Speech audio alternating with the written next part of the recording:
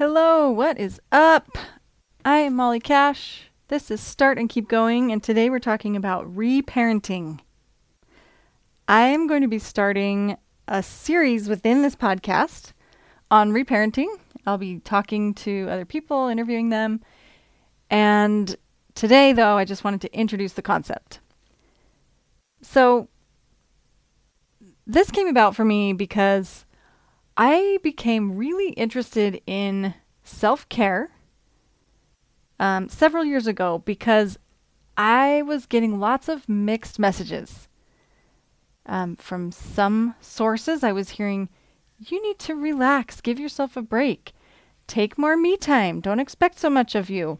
And from other sources, I was hearing things like, buck up, push through, don't make any excuses. You need to push yourself. And I just got really confused. And these, by the way, were not people talking directly to me, people who knew my situation. It was just free advice being given to whoever would listen. And I was so confused by this, thinking, how can you just tell anyone and everyone that they need to give themselves a break? What if they don't? You don't know them. And what if you're telling the masses to push themselves harder? But somebody over here is about ready to have a nervous breakdown because they're pushing themselves too hard already. So I got really confused and I wanted to learn how to really take care of yourself, how to really do it right. So now, the way I like to think about self-care, or just being an adult really, is that it's really close to parenting, like parenting yourself. When you have a little kid, you've got to make sure that they get enough sleep and enough food, and you keep them away from things that are going to hurt them, and you try to train them to be kind to other people and do the right thing in various situations. And this is really what the goal is with yourself as an adult. It's a lot like just parenting yourself. So I like this idea of reparenting because we all grow up with some messed up ideas, right? And maybe it's nobody's fault.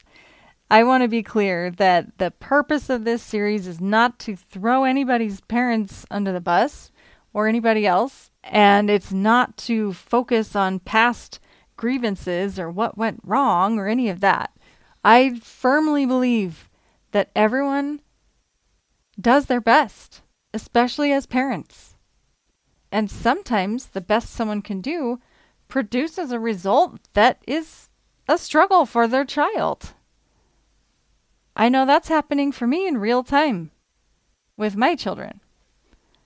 I also believe that parents provide tailor-made challenges for their children to help them learn whatever they need to learn.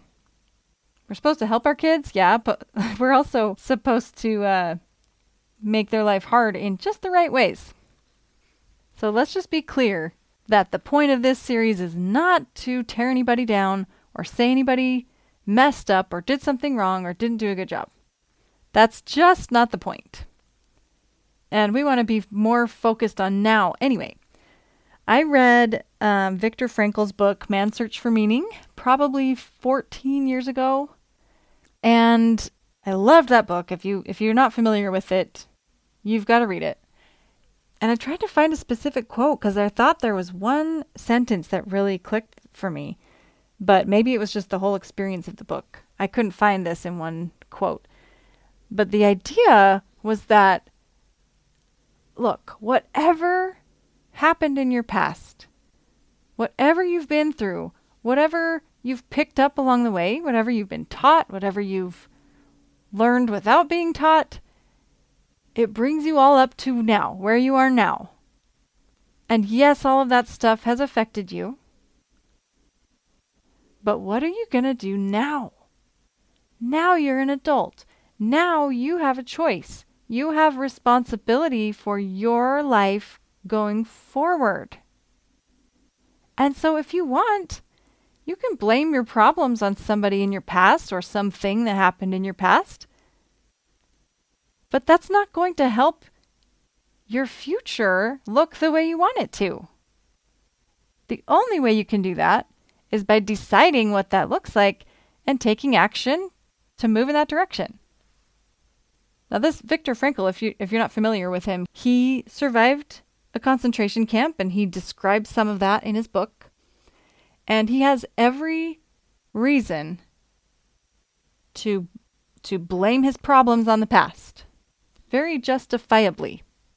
And yet he has recognized that that won't get him what he wants. Coming from a man who endured some of the most horrific things a person can go through, he says, whatever happened, what do you want now? You take responsibility now. And the rest of your life is up to you. That made a huge impression on me when I read it, and it stayed with me ever since. Okay, now, disclaimer number 2 is that you can't take responsibility for something if you are not aware of it. If you don't have the means to understand something. It's hard to be responsible for something that you don't know exists, or that you don't know is an option, or you don't believe is an option. So I don't want this to be about, oh, too bad for you. You're responsible for yourself. You don't need any help from anybody. That's not the point either. Okay? All right. Hopefully I've covered all my bases here. I just love to think about reparenting myself, because parenting is also a very loving thing to do. It's not simply training like it would be in a job. It's not simply babysitting, keeping somebody safe, or just keeping somebody in line. Parenting, by definition, includes a relationship that is hopefully full of love. And that's the kind of relationship you want to have with yourself as well. So that's why I like to think about it this way.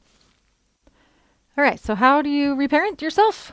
I have 5 steps. Actually, 6 steps. But the first 5 fit into a cute acronym, which kind of relates to parents, I guess. Parents make rules, right? So rules is the acronym here. So the first step is to recognize where you want to reparent. This might look like identifying a current problem or behavior or pattern in your life that you'd like to change. Or it might look like recognizing something from the way you grew up, or something in your past, or something that happened that you can tell is affecting you. You might not even know how, but something that you don't want to continue being the guiding influence of your future. You want to replace it with something else. So that's step 1. The second step is to understand. This is where we maybe examine the past and think about what happened and think about where did this tendency come from? Did I learn this in grade school? Did I have a bad experience once that cemented this idea in my head and now I'm acting this way because of it? Try to understand where it came from. And here's where you want to be careful though, because it's not usually helpful to just go on endlessly digging into your past, asking why? Sometimes that's necessary to an extent. Sometimes it is best done with the help of a therapist. And depending on the situation, this may be a step that you stay on for a while.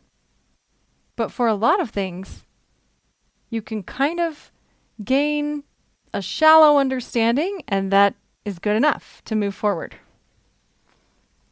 So step 3 is to let go.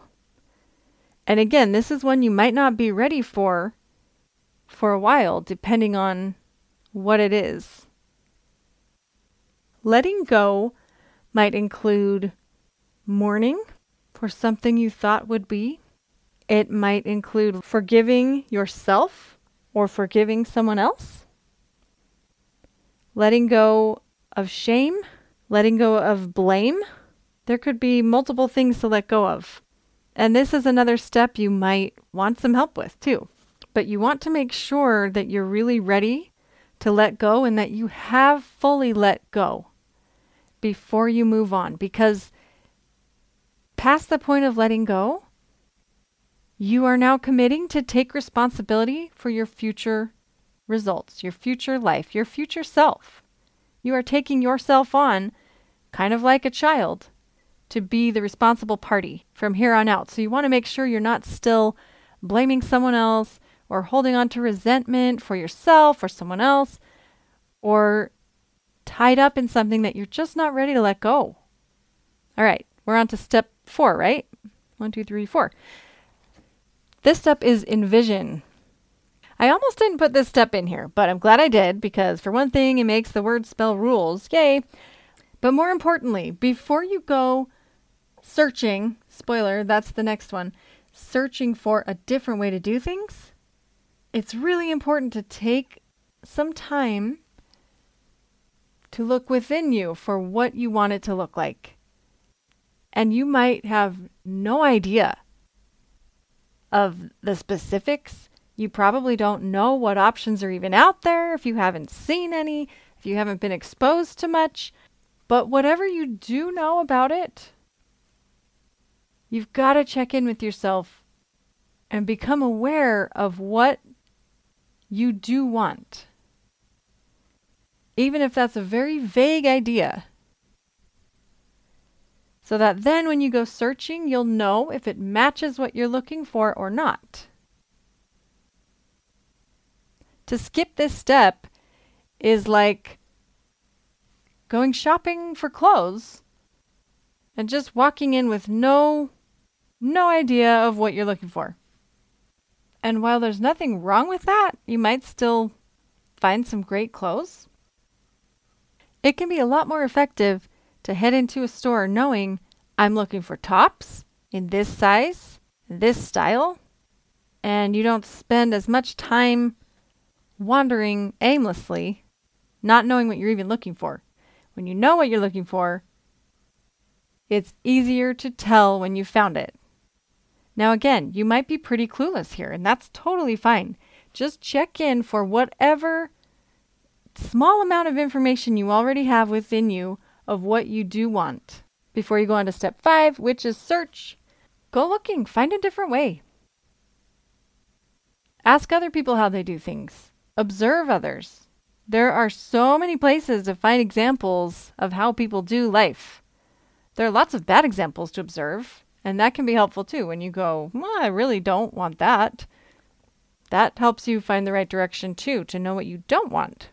But I would recommend exposing yourself to all kinds of different people with different ways of doing things, different belief systems, different patterns. And if you are guided from within yourself of what you do know you're looking for, you'll start to find what fits.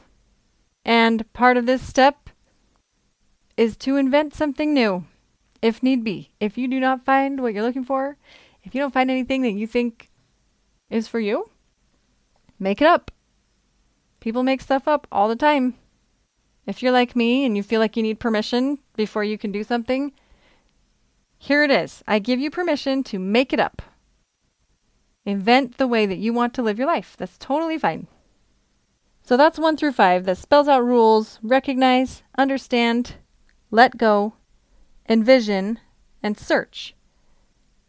And then the dumb 6th step that doesn't fit in my acronym, which is really the most important one, is to practice. I think it's best if you approach this practice like an experiment. You found something you think is going to be good for you, but you can't really know for sure if that's going to work until you try it. So try it for a while, see how it goes, and if it's not great, please don't assume that it's just hopeless, that there's something wrong with you and it'll never work. You just haven't found your way yet.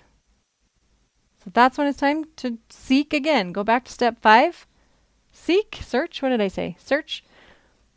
Search again, find something else to try, and just keep trying until you find something that fits. That's your way. All right, this is all very high level and probably feels pretty vague. So I'm going to show you how I would apply this to an example from my life, and hopefully that'll help. So here's my example. It's kind of silly, but just for illustration purposes, I am a night owl. I always have been. I remember being in, third, fourth grade and being up till midnight regularly. I don't know. I mean, I do know because I've gone through this process. I've just always been a person who stays up late. And as an adult, I've had a really hard time getting enough sleep because I just stay up late. So that's recognizing, all right? To understand this, I have thought back to when I was a kid, and I'm the youngest in my family. And so certainly everybody else would stay up later than I probably should have. I also have a kind of personality where I hate to miss out on anything ever. And so I think what happened was there was always something going on. I have a big family and I just didn't want to miss anything. And so I just stayed up late to be part of the party. I remember trying to go to bed and hearing everyone in the other room. They're laughing, they're eating, they're doing stuff, whatever. And I couldn't stand it. And so as often as I could get away with it, I would just stay up late. If I was really sent to bed, I would lie there listening and straining and trying to hear what was going on so I didn't miss out. Also, the rest of my family stayed up late too. So it just was kind of always my habit. But also that part about my personality and not ever wanting to miss out on something, that's an important key for me to understand too. Okay, so we go to step 3 of letting go. This one is not, it's just not a big deal, right? So, it's fine. I forgive myself for staying up late all these years. That's a pretty easy step on this example. But really, as an adult, I have felt shame, like what's wrong with me? I can't get my own self to go to bed. This is ridiculous. What am I, a teenager? But shaming myself for having this habit doesn't stop the habit, doesn't motivate me to want to change. It's just not helpful. It's not useful at all. So that is important to let go of the shame. So on to step 4 of envisioning. I think I forgot to say this before, but envisioning and searching and practicing are all steps that you may need to repeat. You might actually need to repeat letting go if you didn't really get there the first time. But this envisioning for myself, getting enough sleep, has happened over and over. I found that I need to envision actually going to bed and what I want that to be like. What time do I want it to be? What is the atmosphere? How do I want to be feeling? What I want to be doing just before I go to bed? Because I've found this strong resistance to going to bed. And it's definitely tied into this sense of not wanting to miss out. I've also more recently found kind of a tendency to just not be satisfied with the day. If I'm not feeling satisfied with how the day went or what I got done that day, it's funny because I don't necessarily even stay up doing something like productive, getting more stuff done. It's just like this stalling if I don't want the day to be over because then I need to be disappointed with the day. Which isn't even true. I don't need to be disappointed. I'll only be disappointed if I decide to be, really. But recognizing that has helped me as well. And I've built that into my envisioning of what do I want to be going through my head. Things like, this day was enough. What I did was enough. Here's what I'm grateful for that happened today. Here's what I'm going to try again tomorrow. Things like that help my mind have closure on the day so that I'm not just kicking around not wanting it to be over because it wasn't good enough. Now, the other part of wanting to never miss out, it's interesting because when I stay up late and don't get enough sleep, I miss out on awesome things I could do early in the morning if I had the energy. And I miss out on feeling good, feeling rested. So in all my efforts to not miss out, I'm really missing out on things that are way better than, whatever TV show or doom scrolling on my phone could be happening late into the night. But when I think, I shouldn't be scrolling, that doesn't really help me change anything. When I envision trail running early in the morning with some friends, that gets me to change. That's showing me what I really want that I would miss out on if I stayed up late and didn't get enough sleep. I'm working on envisioning myself as a rested person who feels great, who feels energized, who isn't mad about getting up in the morning. That's way more motivating than just beating myself up for doing it wrong. All right, so step 5 is to search. I think that's the word I settled on. This example is pretty simple again. I have talked to people who go to bed early. I know some people read novels before bed, and that sounds really appealing to me. I know some people who get ready for bed early in the evening so that later when they're tired, there's no barrier to them just hopping in bed and going to sleep. I have read things and asked around and just kind of explored what options are out there for getting yourself to bed at a decent time. And to be honest, I've tried a lot of things that have not worked for me. So that is the last step of practicing and experimenting. And I'm still in that step. I was up till 1 last night, y'all. I do not have this figured out. But I'm in that step of practicing, experimenting, finding what actually works for me in practice and not just in theory. And I'll probably be there for quite a while, and that's okay. Speaking of which, if you have any great tips for me, you can drop me a line. Email molly@mollycash.com. I'd love to hear what works for you. But it's important to remember that hearing what works for somebody else is not the final step. You have to try it, evaluate, and then try again. Tweak it, change it. And you might need to change it again later as your priorities shift, as your body changes, as your lifestyle changes. So it's really important to keep the attitude moving forward that this isn't done, and I'm always open to change and improvement and learning, most importantly. Because when things don't feel right, it's just an opportunity to learn.